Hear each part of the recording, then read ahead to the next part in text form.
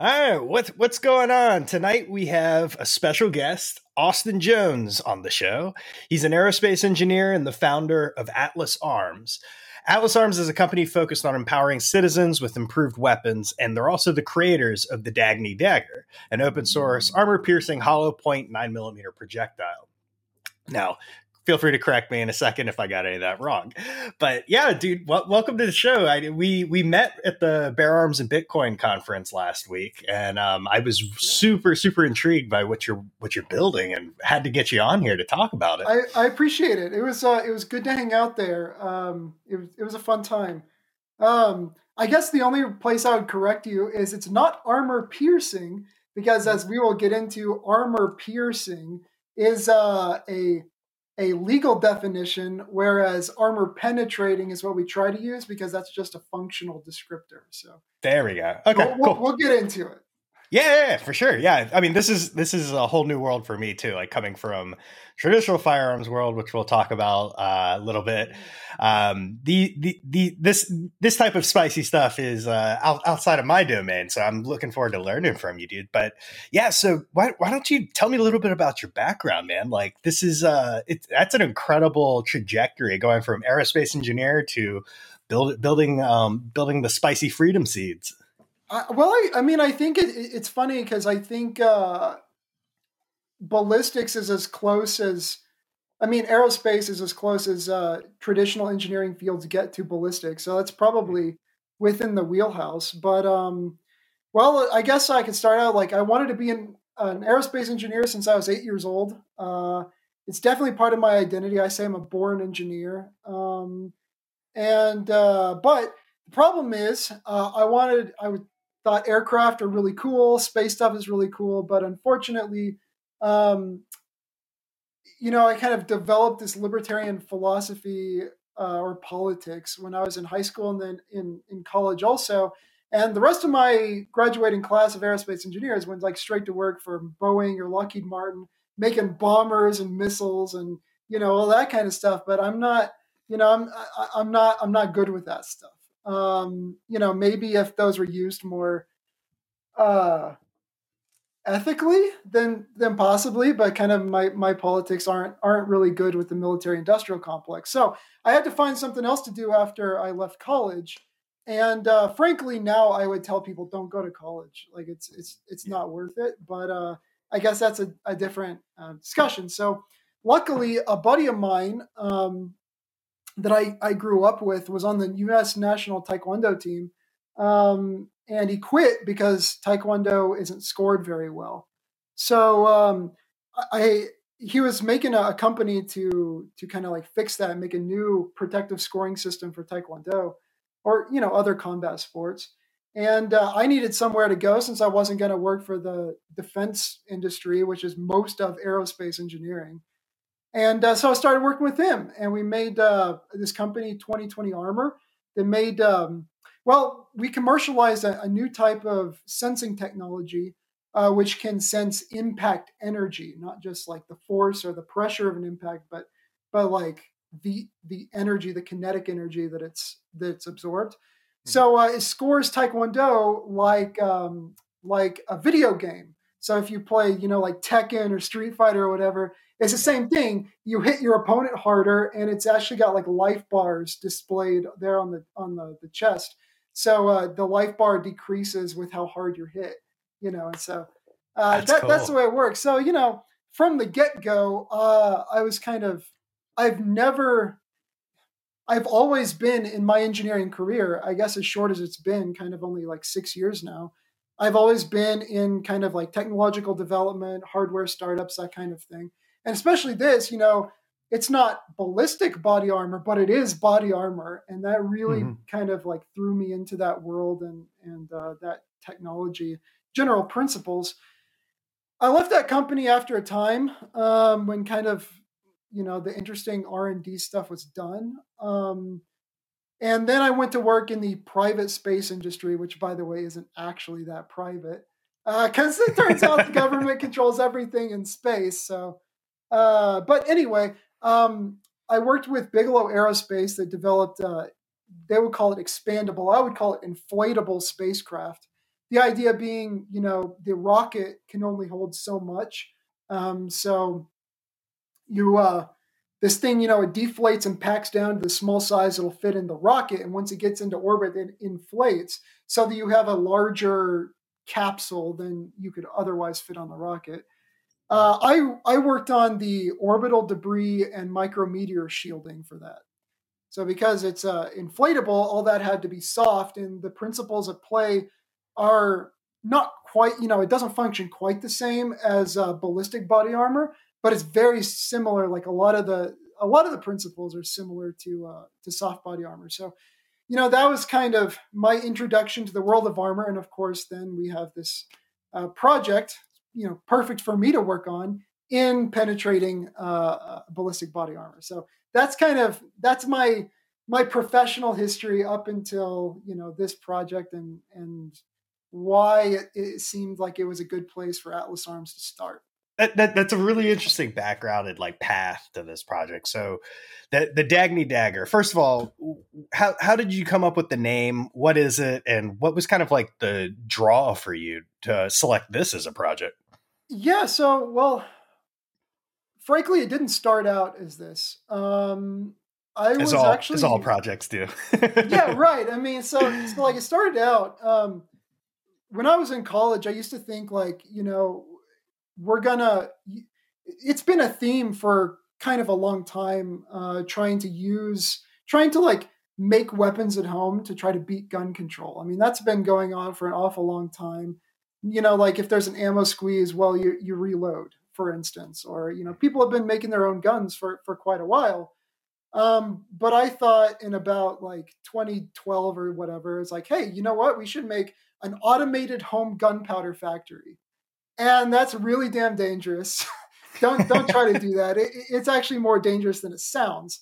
So I kind of like that. That's not going to happen. And I got this kind of concept maybe for a replacement for gunpowder.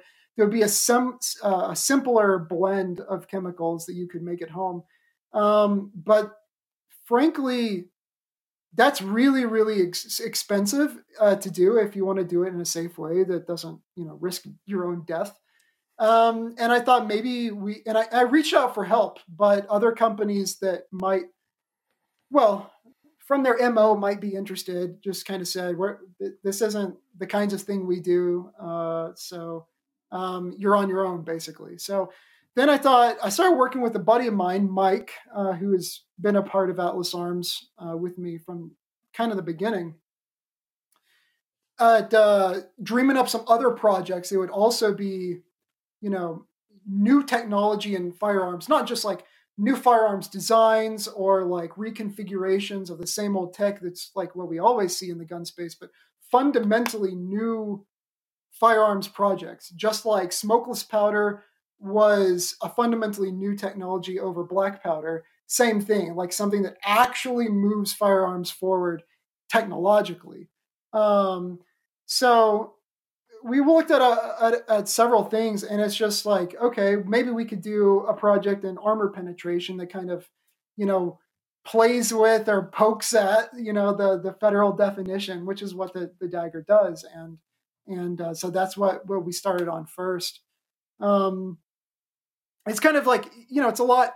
It's expensive and it's really difficult to make this new type of armor penetrating bullet, but we decided it would be an easier place to start, a cheaper and simpler project than some of the more interesting stuff that we want to get to. So yeah, for me, this is just the first stepping stone. And I know like the public is, really interested in this, and it's very provocative politically and technologically.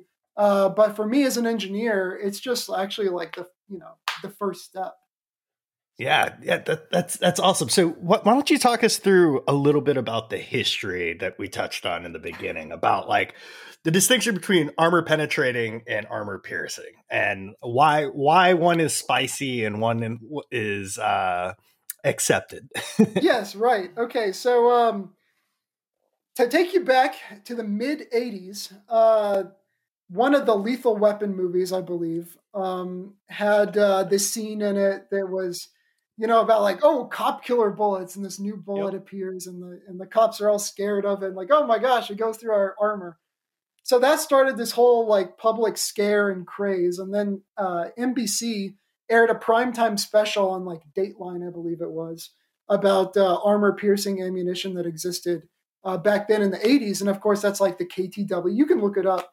KTW was making solid brass bullets that happened to be coated in Teflon so that they would be easier on the gun barrel, and those could go through the two-way armor that people were using in those days. Now, two-way armor is completely obsolete these days, and frankly, it might be that those KTW bullets would be stopped by 3A armor now. I just don't know, but that got people talking, and murmurs and fears in the general public eventually make it onto the floor of Congress, and so they passed the legislature, the federal legislature, passed the was it Law Enforcement Officers Protection Act, which I usually just call LEOPA, and that outlawed, or it banned the production, or sorry, excuse me, banned the manufacture and import of armor-piercing ammunition in the United States, except, of course, for the use of the police and other government agencies. They like to accept them themselves from these kinds of things.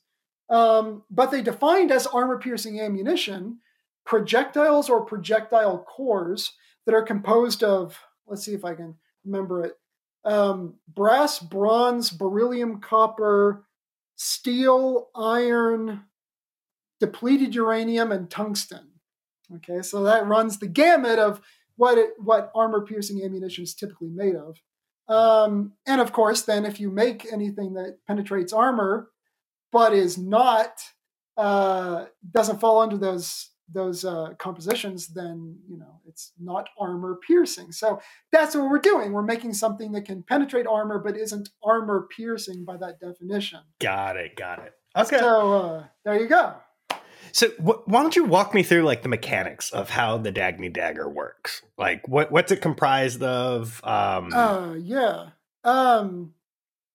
So there's a couple like points that I mean, the construction of the dagger in particular, there's a couple points where we're not quite ready to tell people. It's an open source project, so we will tell people when we release it, but we're just not ready for that yet. But kind of to like the overview is to make a projectile really good at penetrating armor, it has to be, number one, hard. So you don't want to use lead because lead just deforms. You want the hardest thing possible. Number two, it's got to be like sharp, I guess you could say, or like there's the shape of it has to be, as spear-like as possible to poke a hole. What you might think of, it needs to be sharp, and a good like a high sectional density is preferred. And then the third thing is it's got to be fast, and with a given cartridge like 9mm, which is what we're developing first, with a given chamber pressure, it's really hard to pump more energy into it. So, in order to be faster, you dump a bunch of weight. That's kind of how it works. So you want it to be lightweight, and the dagger is. You want it to be sharp, and the penetrator of the dagger is. And you want it to be hard. And the materials we're using are certainly harder than lead, much harder. In fact, the material that we're using, which we can't disclose yet, is kind of an obscure alloy, but it is harder and stronger than AR-500 steel, which is, of course, what steel armor is made of. So, but it is not. Awesome. It's not iron. It's not steel. It's it's something completely different that I guess the regulators didn't think of when they were writing the regulations. So, is it adamantium? No, it's not. See, okay, so we've got these. We're Atlas Arms, and it's the Dagny Dagger. Those are references, of course, to Atlas Shrugged, the book. So people ask us, "Oh, is it reared in metal?" I wish that existed, but it's not. It's frankly, if I did tell you what it was, you'd have to look it up because nobody's ever heard of this. I mean, Yeah. some people in specialty industries have, but yeah. So essentially, then how do we get there? Well, and its basic construction, the dagger is this metal core of this particular alloy.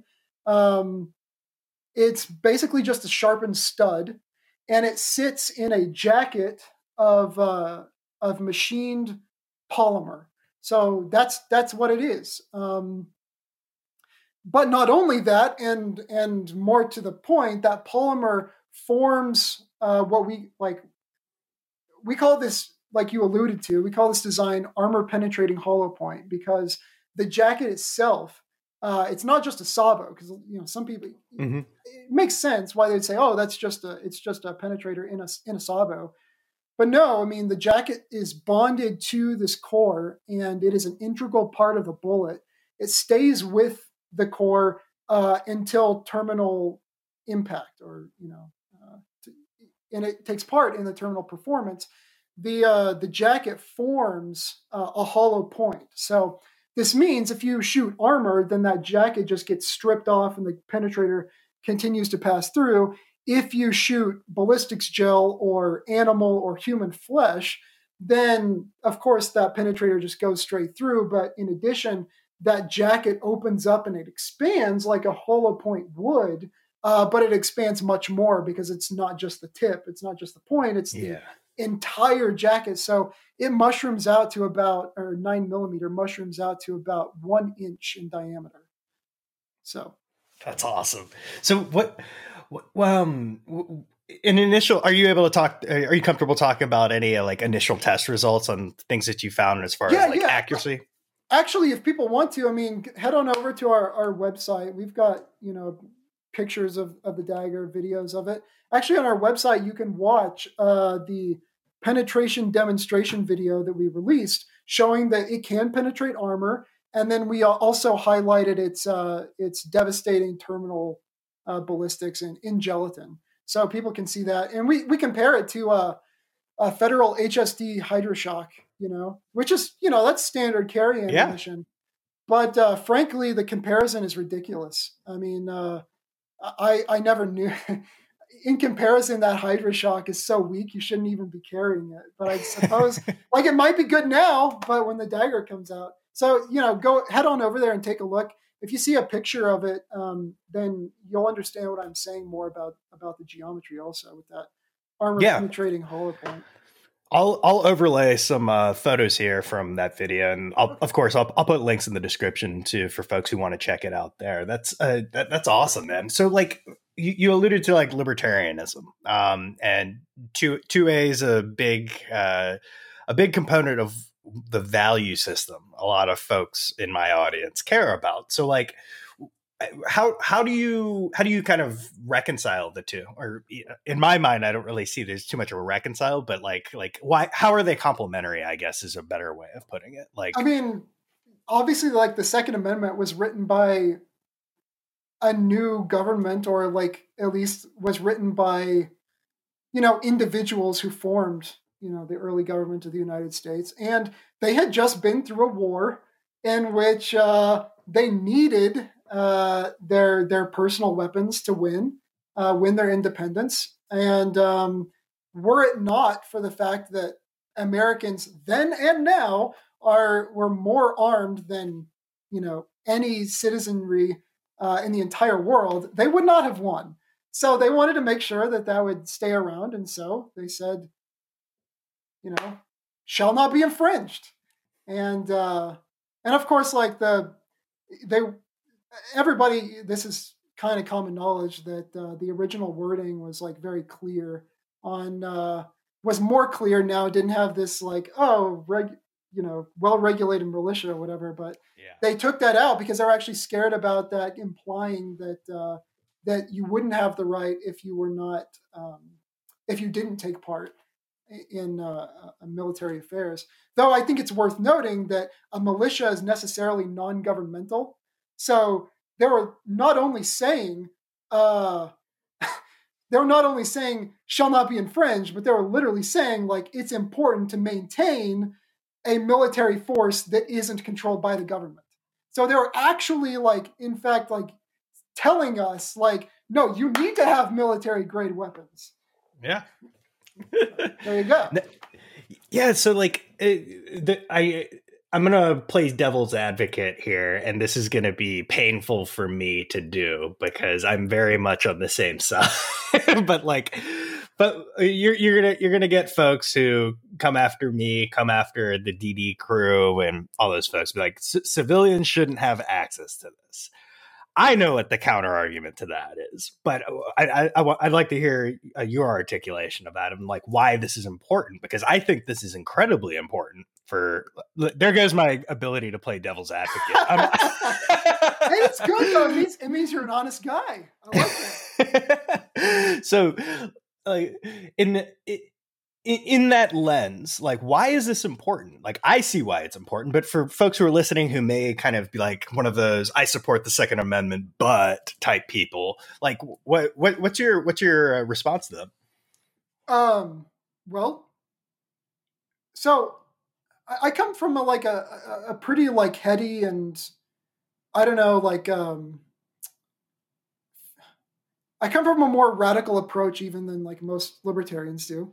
Yeah. I'm a radical individualist and anti-federalist. I am not a nationalist at all. And frankly, when it comes down to it, I mean, I've got the utmost love for our founding fathers, but I really don't care about the Constitution. So like, first of all, like that's out the window. I don't care about like political precedents or anything like that. And for me, this project, being a gun guy, sure, interested in the technology, of course. But frankly, I'm deeply offended when the state or agents of the state will threaten us with violence if we dare to own a particular type of property and then specifically reserve those property rights for themselves. That's unacceptable. I believe in equality under the law. And, that's like, I mean, that's it. There's no conversation to be had when that's happening. So, like it'd be a whole other conversation and I would be more than like, people say, well, can't we just have a civil conversation about it? Can't you just submit yourself to the democracy? Well, there isn't a democracy. There's a ruling class that says you can't have it and I can. And so, that's it. I've left the bargaining table and we're just making this new reality. There's no conversation to be had. We're just going to make it and do it. And that's the end of the discussion. Now, if you want me to come back to the bargaining table, well, it's a very interesting thing. If you say, okay, we're going to have whatever an assault weapon is, we're just not going to have them in this country. The police aren't going to have them. The military is not going to have them. The citizenry aren't going to have them. Okay, fine. I'll be agreeable to that. But when you start off saying you can't have it and I can, then we're done here. And then my entire motivation becomes to make sure that you're wrong and that those, I don't know, legal threats are just words on paper. So that's where I come from it. Now, I can also play the other side of it, which is, first of all, if you're a constitutionalist, shall not be infringed. A well-regulated militia being necessary to the free state. That's saying like you should. Well-regulated means like well-stocked, well-equipped, right? Like you need military stuff. So there it is right now. The Constitution is giving us like almost explicit backing here, if you believe in that kind of thing. And then if you're just like coming at it from the practical angle, well, look, there are a lot of armored thugs going around doing a lot of bad stuff. And, just in the last month, we saw a mass shooting with a guy wearing armor. And frankly, at the end of the day, peaceful people usually don't wear armor. That's the fact of the matter. People who are going about their daily life, they don't wear armor. People who wear armor are people who are expecting trouble. And more often than not, it's because they're looking for trouble. And people looking for trouble, are Well, they're more likely to be the kinds of assailants that you might need to shoot in the first place. So there's the practical angle right there. Yeah. Yeah, the libertarians like so like I use libertarian to describe myself as kind of like a shorthand so that I don't have to go into the nuances Yeah. of why I'm actually not a libertarian. I understand what you're saying. I get it. At some point, like the label you use is kind of unimportant. I don't care, like libertarian, anarchist. What does that really mean? So I just try to boil it down and tell people I'm an anti-federalist, and kind of. I mean, again, in the language of the early politics of the United States, and I'm an individualist, and yeah, basically all the rest of my politics just like logically follows coherent suit from there. So Yeah, that's always been my problem with libertarians, and in particular the subclass of libertarians called minarchists. Like when you accept like any, I've never spoken to a libertarian who could give me an answer on the appropriate amount of government that didn't just sound completely arbitrary to me. Like courts, military, police, and roads. That's all the government should do. I'm like, well, that seems arbitrary. Like, why not? Like it that seems line, like it, yeah. that line always moves. So why not move the Yeah, line back as and far as you can? exactly. And it's funny because I don't know if you caught that part of my talk, but in my talk at the conference, I talk about that. Like it starts off as like a few simple things that everybody can, like somewhat agree with. It seems like, oh yeah, roads. That's not terrible. And what about like a police force? Well, that sounds nice. But Free college. it's just yeah, and like it doesn't work, and then more and more stuff gets added, and that's just the way it goes. So the Constitution was supposed to restrain it, but clearly it didn't. So that doesn't work. Yeah, that was a big part of my talk also. At the beginning of the conference where I was talking about building parallel systems, parallel institutions, and like folks Yeah, like yeah, you, yeah. folks like you and DD, like out there, like making this happen at a technical level and making the debate. Like I've never been interested in the policy debate. Like bringing data to a fist fight is the line I used in that for like the current state of the Second Amendment and why we're in the current state. Like we're not having a debate. Like the cards are stacked against us. Like Yeah. and any attempt, like when we always talk about like compromise and shit, well, what are we getting? Like that's not a compromise. And you worded it very eloquently there where you're saying here's where the bargaining table is. You can't have this, but I can. That's not bargaining. Exactly. And like I liked when you said all that. Like you're talking about parallel institutes. I mean, that's like great. That's it. That's the spirit of Atlas Arms. It's like, eschew conversation. We're done. That's ineffective. I don't care. We're just yes. It's great. Yeah. Nobody can disagree with the new reality. So that's. And that actually brings up another really interesting question that your talked on. So like some of the challenges of like running a company in this current climate that we're in, like talk me through like some of your experiences and like challenges and how you've had to kind of come up with innovative solutions to things we take for granted every day. Frankly, sometimes like a big part of the frustration with this project is that I know that very few people know how difficult it is. Mm-hmm. So like, first of all, hardware startups are notoriously difficult.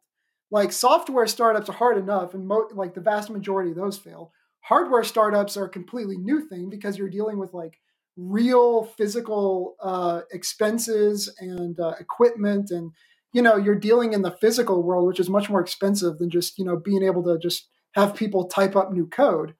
Mm-hmm. But this isn't just a hardware startup; it's a hardware startup in the firearms industry, which is, I mean, if you really think about it, firearms are like what? Nominally illegal in the first place. You know what I'm saying? There's like, I mean, you could say that they're legal, but they're legal if, so that already makes it harder. And then beyond that, we're a nonprofit and we're open sourcing this technology. So then that kills our access to like traditional like startup capital and that kind of thing. And we are opening a manufacturing branch, and we've got traditional investment for that. But just developing the technology, um, it will all be said and done on $50,000, and that's nothing. I mean, that's so little that typical like people looking to invest in startup companies, they won't even give that a second look because it's just like, well, it's just peanuts. Like it's not even worth my time. Yeah, that's an entry level employee's salary. Yeah, right. Yeah. It's just like every aspect of this makes it so we've had to, I mean, we're entirely off road. There's no, it's not like you can buy a textbook. It's not like you can read, like a Steve Jobs biography or whatever and like figure out how you're going to like do what we're doing. Like I have this terrible character flaw where if I'm working on a project that I thought someone else might be able to do, or someone else could do, or has been done before, then I'm bored of it and I don't want to do it. Mm-hmm. So then I end up with these projects like, oh, I'm only intrigued by things that are like ridiculously difficult and nobody's done anything like it before. And then of course I get like, tend to get like depressed and down on myself when, how about that? It's difficult. But that's, it has been a very difficult thing. So like, like, for instance, we're a crowdfunding site. Or sorry, we're a crowdfunded operation. We are the only company that has ever like actually crowdfunded all of the funding for the research and design of a new firearms product or project, right? So like the company, like we had our campaign hosted on Gun Dynamics, crowdfunding site just for guns, but like everything on there was just a pre-order campaign where they already had the product developed, but they were just like taking pre-orders to fund the manufacturing. Or like I know Defense Distributed back in the day with the Wiki Weapon project, they tried to crowdfund it, got kicked off, and ended up funding it through other means. But that's a new thing in itself. And like Gun Dynamics got kicked off their payment processor, which is of course par for the course. Yep. These days. So we've had to put together our own and reach out for our own stuff, which we finally got running in the last couple of days, and it's kind of rocky. But so like that's one aspect, and it's just, and it's new technology too. Like the rest of the gun industry is just, they were just regurgitating the same old stuff, new combinations of the same technology, and slide separations. Yeah, right. Oh, we're going to make an AK that takes 5.56. Oh my gosh, this is a game changer. Like, yeah, I was talking to my friends about this. I'm like, I will never own a Kel-Tec firearm, but Kel-Tec is probably the only company doing anything innovative right now in the mainstream firearm space. I think half of my firearms are Kel-Tec because my interest in guns comes mostly from a place of engineering.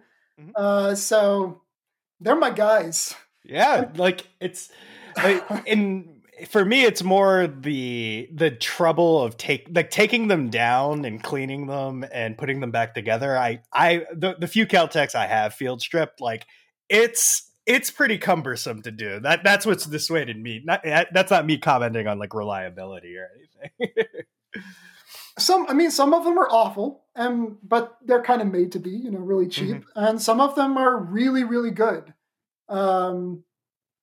The RDB and the RFB are amazing. But yeah, I mean, it does. They're bullpups. They're more complicated. So it's just whatever you're into. I guess like for me, again, I don't do all that much shooting. So I just love the engineering behind it. Modern day, what's his name? Oh God, our Lord and Savior. I'm blanking right now. Oh, Browning. Yeah, there we go. I can't. I'm gonna get roasted. Browning is like hard to compare to because like he laid down so much of like the cornerstones. Like mm-hmm. back when he was I mean, he laid down like, oh, here's the different ways a gun can work that are now just like that's what's used over and over and over and over. So yeah, he was. It's kind of weird to think, but like to find a guy who is so dedicated to new firearms technology, it seems like you almost have to go back to him. I mean, there have been, like Gaston Glock.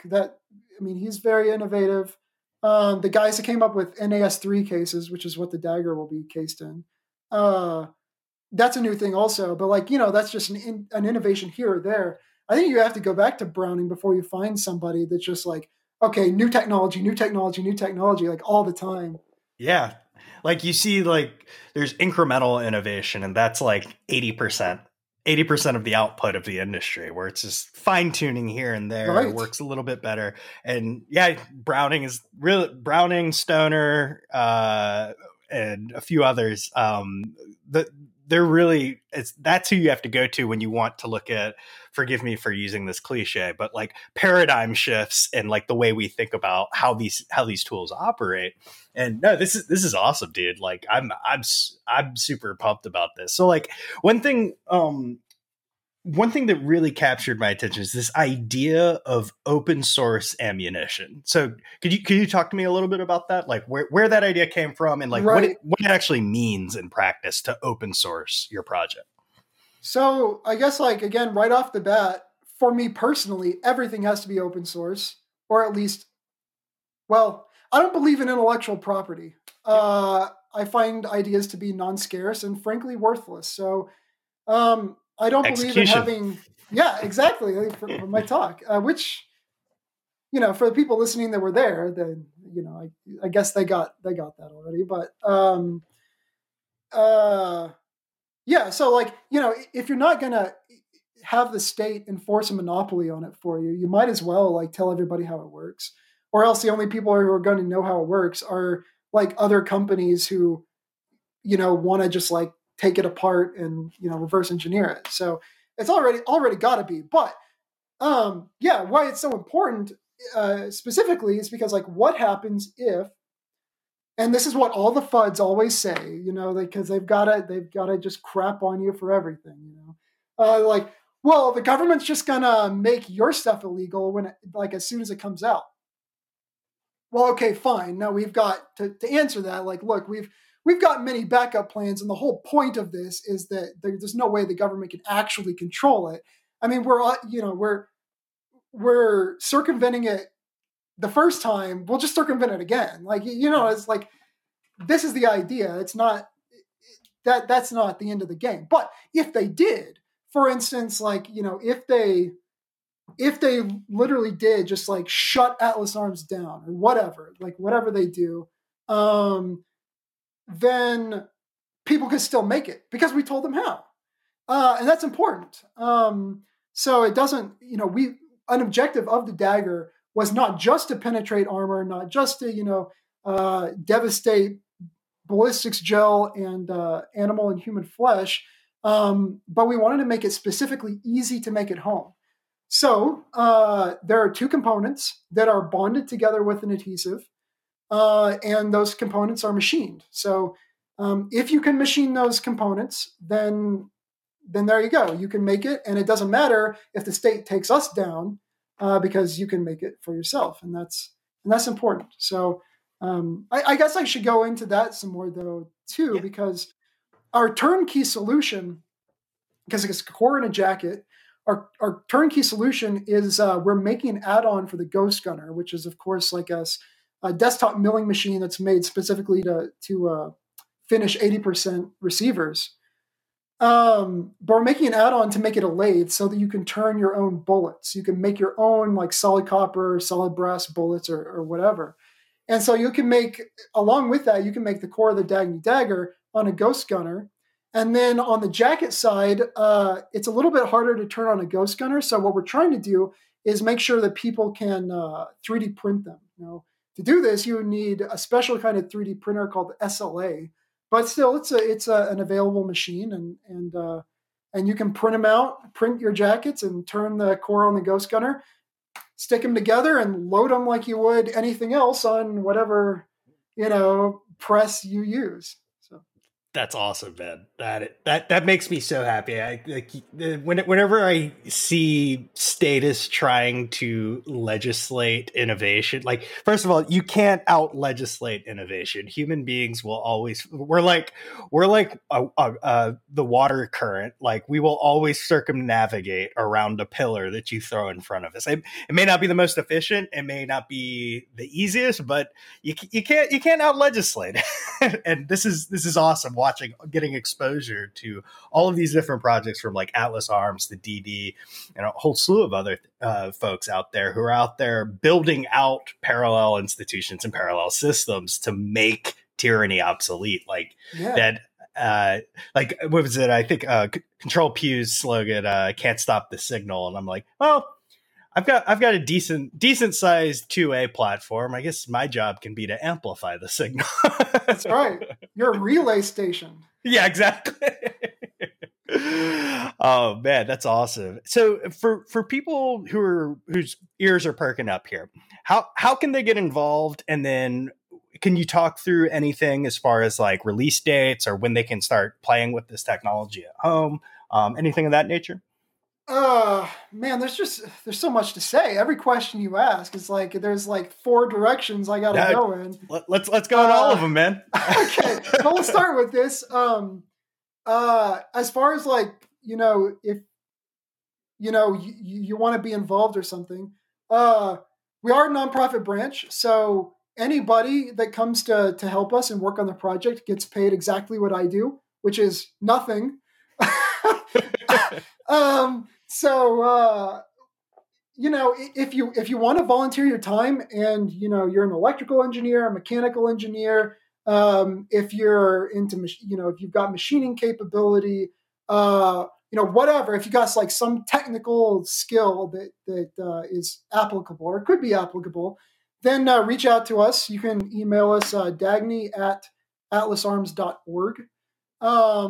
Otherwise, go to our website, and again, we had a nice crowdfunding site going, and it was deplatformed. So unfortunately, our donation page on our own website, we just got it up and running in the last couple days. It doesn't look good. It looks like garbage, frankly, but it does function and it is secure. So if you go there, you can type in an amount. You can pay by credit card, and that'll help us out enormously. And then alternatively, we of course take Bitcoin, because you got to take Bitcoin if you're doing. We prefer Bitcoin, frankly, but yeah, you can donate on Bitcoin on our website also, which is of course atlasarms.org. So those are the ways to get involved. Now, if you want to get some Dagny daggers in your hands as soon as possible, well, we can't take pre-orders, but for our 100.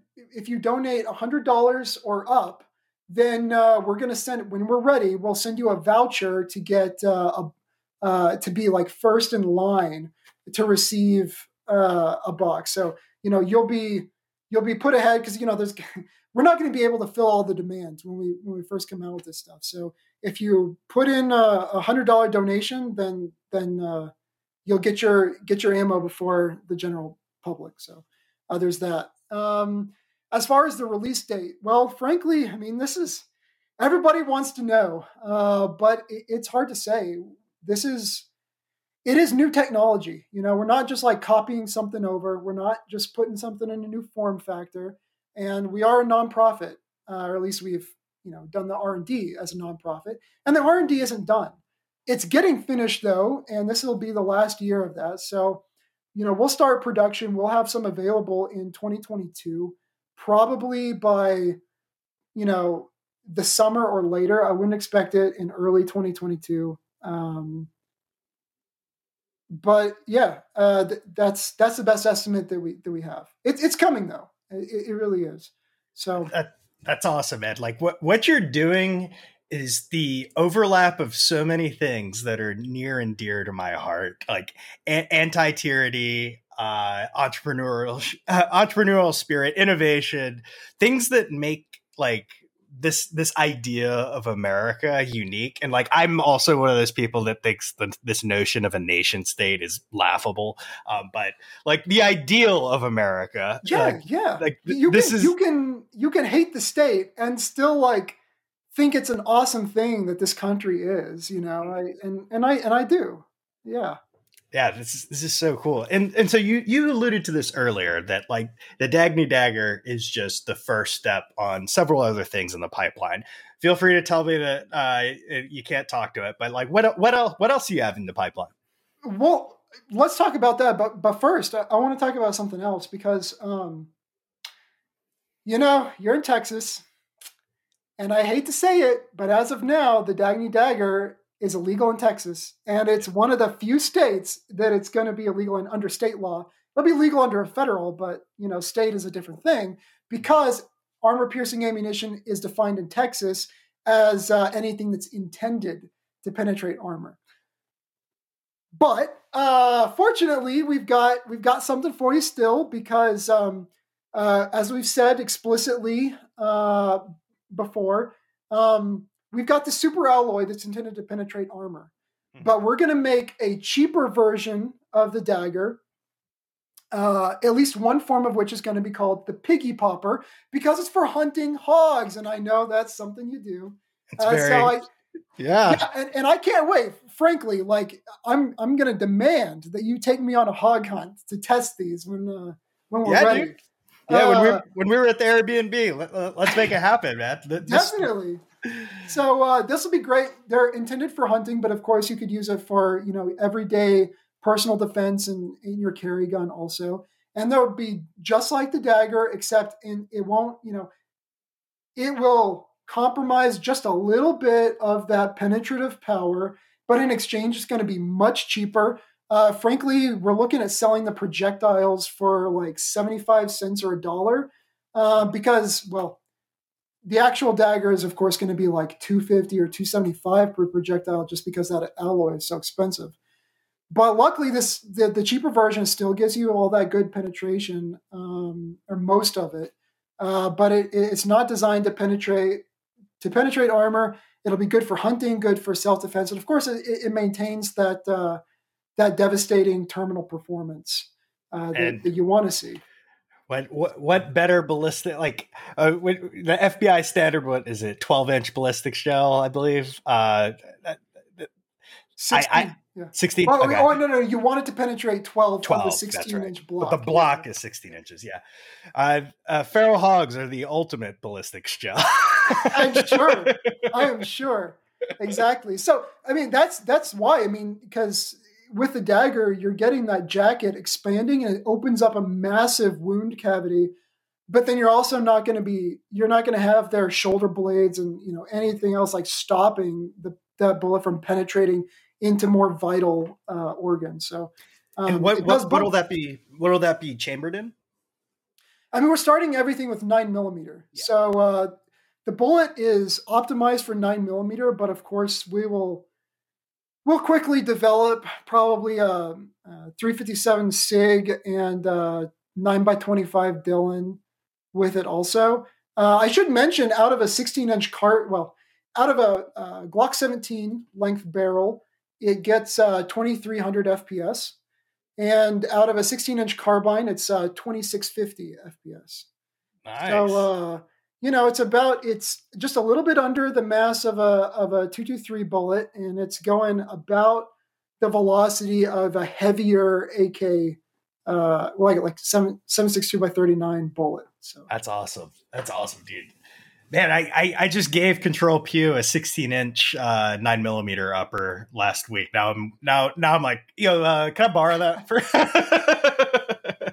Yeah, it's amazing. I never thought we would do that well, but because there's not too many not too many 50 grain 9mm bullets out there, but the ones that are. The gun industry, what can you say? Like, frankly, the commercial gun industry doesn't deserve to exist. Mm-hmm. They really, really suck. And people just don't care to optimize their ammunition. So, you've got like Liberty Civil Defense. They're a 50 grain 9mm bullet, but that sucker is it's way overpressured. It's not. They call it plus P, but it's not. It's way into plus P plus. Plus P is 38,500 psi. And we know this because we've got pressure testing capability to develop our own ammunition. Its chamber pressure is 46,000 psi. So it's like, I don't know if it's dangerous, but it could be dangerous, if you put it in the wrong gun. And it's still only 2,100 FPS. We're getting, our bullets, like, they're like 42,000 psi, and we're getting 2,300 FPS out of them. So yeah, that is just under a 7.62 by 39. Damn. Yeah, but that's the thing. It's like, nobody cares. Like, they find something that works and then they stick it on the market. Like, they don't care to like make it like the best it can be. Yeah. And so, like, when you actually care, you're like, wow, I can't believe it's this fast. And then after 9mm, we'll probably do a 22 caliber rifle bullet next. So 223, 5.56, and that stuff. We'll do a 30 caliber rifle bullet for like 300 blackout, 308, and that stuff. And then we'll come back to pistol cartridges. We'll do like a 40 caliber bullet for 40 Smith & Wesson 10mm. And then eventually I want to get into less common stuff. People keep asking for like 7.62 Tokarev, which I understand why they ask about that. But if the demand's there, we'll do it. It's not very common, so we'll find out. And then I want to try a 5.7 because, geez, man, like, that's a fun round. Yeah, it is. I love it as a cartridge, but I mean, our 9mm is doing a lot better at armor penetration than any 5.7 out there. Okay, excepting maybe some like the tungsten core stuff that we're not allowed to have or whatever. But I would really like to do it in 5.7 and see what we can make happen. But I've said this before. It's like, if you give a mouse a cookie, they will demand a cookie in every like obsolete, weird, irrelevant caliber known to man.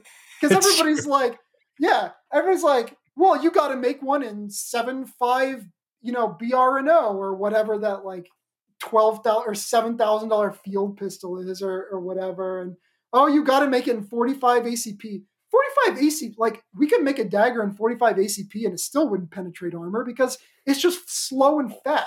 I mean, I'm sorry for the 911 lovers out there, but like, look, that is an obsolete cartridge. Get yourself something better. If you like it big, get a 10mm. Yeah. But but we'll try. The point is, like, we'll try to get there. But we got to start with the most common stuff first. And as the whole point of this was, pistol ammunition. Well, I guess I should have said armor piercing is defined also as maybe used in a handgun. So that's why like AP 50 BMG is still legal, 338 Lapua, 300 Win Mag, like all of these you can have steel core stuff in, no problem. But the quintessential handgun round is a 9mm. So if you make a 9mm penetrate armor, then you've proven the point. And so that's where we're starting there. And then we'll build up to stuff as we have demand.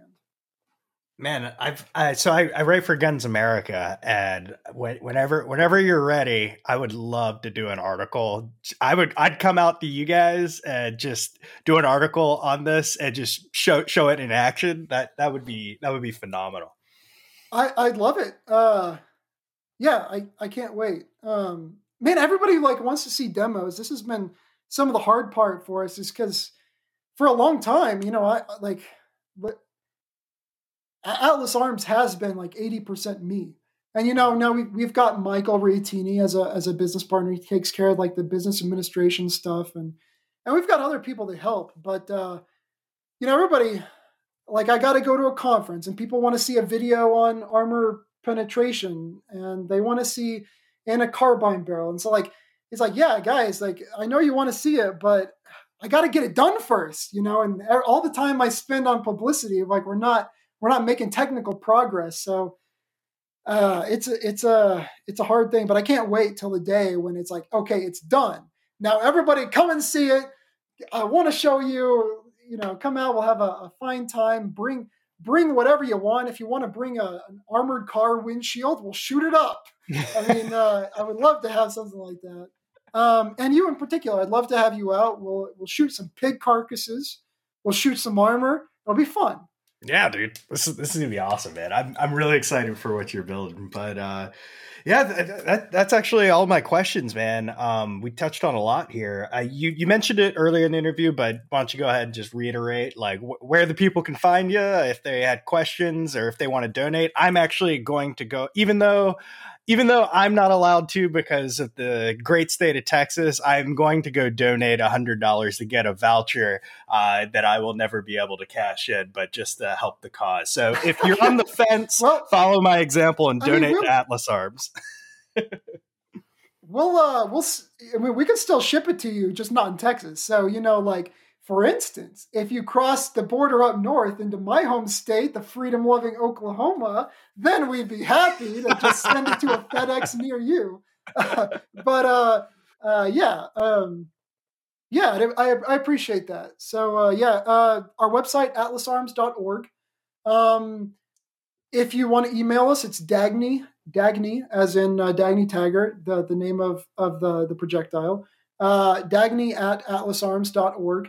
And you can look us up on Twitter also. It's atlas_arms_org. And we try to post there periodically to more or less success again. I'm kind of bad at keeping posts going because I'm over here with my head down working. But that's a better way to stay more in touch with it. And then, of course, over at YouTube, you can find us. And our website links to it. And that has all the demonstration videos we've done so far. So. Great. I'll put links to all of this in the description and see if I can overlay some stuff here on the pop-ups on the YouTube channel. But the YouTube editor is notoriously awful. But yeah, thanks so much, Austin. It's great talking to you, and you're doing God's work here. Well, thank you. I appreciate it. All right. See you, man.